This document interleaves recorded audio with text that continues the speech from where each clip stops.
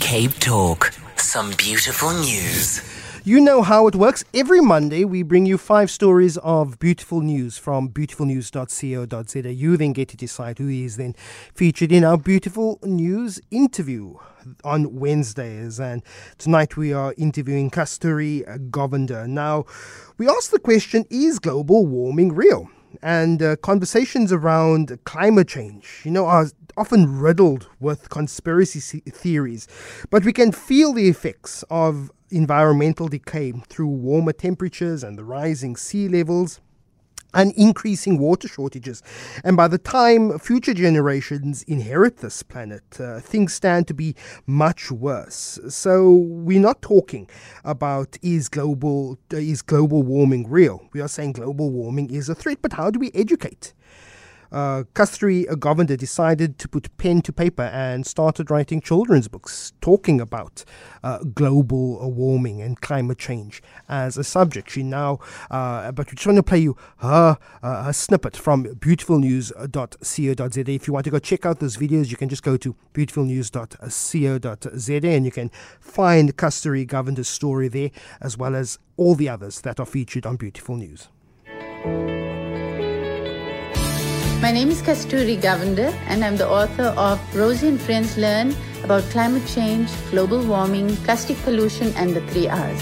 Recycle, reduce and reuse. Ever since I can remember, I have been connected to nature. Looking around and seeing what's going on in the world really devastated me, and I decided that I'd like to do something about it, and that's why I wrote this children's book. They are the future and they will stand up and make the difference.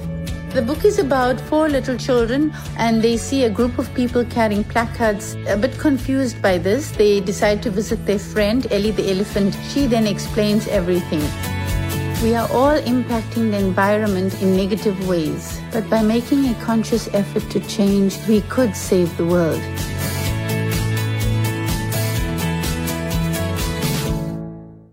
Kasthurie Govender joins us on the line now. Good evening, ma'am. How are you doing, and how is it life being a children's author? Hi, good evening to you, Lester. Yes, thank you for having me on your show. It's wonderful being an author of a children's book, yes, for sure. Why the issue of climate change and global warming? Yes, it is a conversation that needs to happen. It is a conversation that is real, but why bring it, to young children, in a very fun way? Well, as you can see what's going on around us with the storms and the floods and droughts, and people are now going into starvation, I just felt that it's important to educate the youngsters. If the children are aware of what's going on, they will make a difference. They will stand up and fight for change, because after all, it's their world, it is their future. As you can see now overseas, the youngsters are standing up. They are striking and they're doing all kinds of things to make the difference. So yes, it is important, and you're never too young to learn. So yeah. Do you think that there is enough education in our school curriculums to discuss this matter? Yes, I know, working in newsrooms, that is a conversation, it is a topic that newsrooms want to push, so it's in our media. But in terms of what children are learning at school, even when it comes to the things that they are reading, have you found that this is available?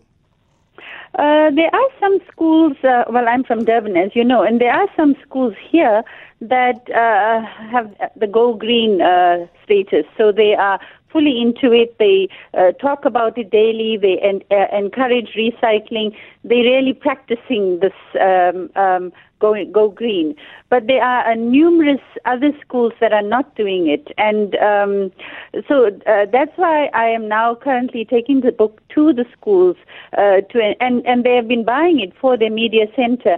I also do talks at school, talks about plastic pollution and how it's affecting the environment, how it's affecting the oceans, the rivers, the landfills, and it's been very successful so far. By doing these talks in the schools, it's encouraging the school to now take on this project of, our other project is to get all schools to start recycling. So by talking to them, they then now are starting the recycling at schools.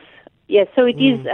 It's necessary. It's absolutely vital that all schools get involved in this. And how are you finding the reception from particularly young children regarding this very important topic of climate change? They're going to be inheriting a world that looks totally different from what we see today. Do you see an activism, a real concern from particularly young children about what their future is going to look at when they are adults?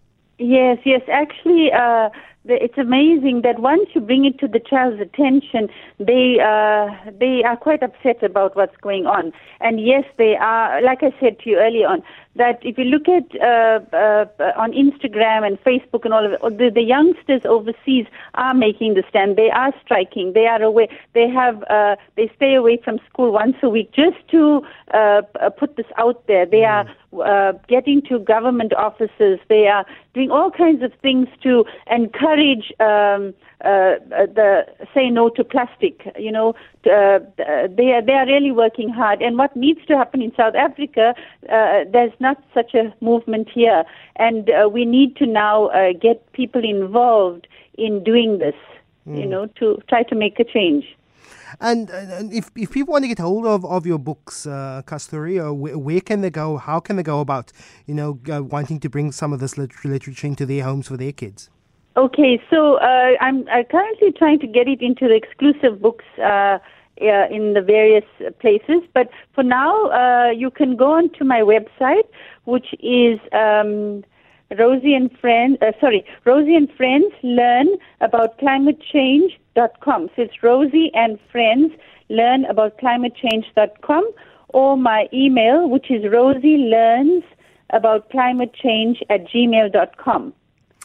Kasthurie Govender there. She is our beautiful news interview for the week. Children's author targeting the very, very important issue of climate change. I think we all need to start introducing this topic of activism to our children. But that is our beautiful news interview for this week.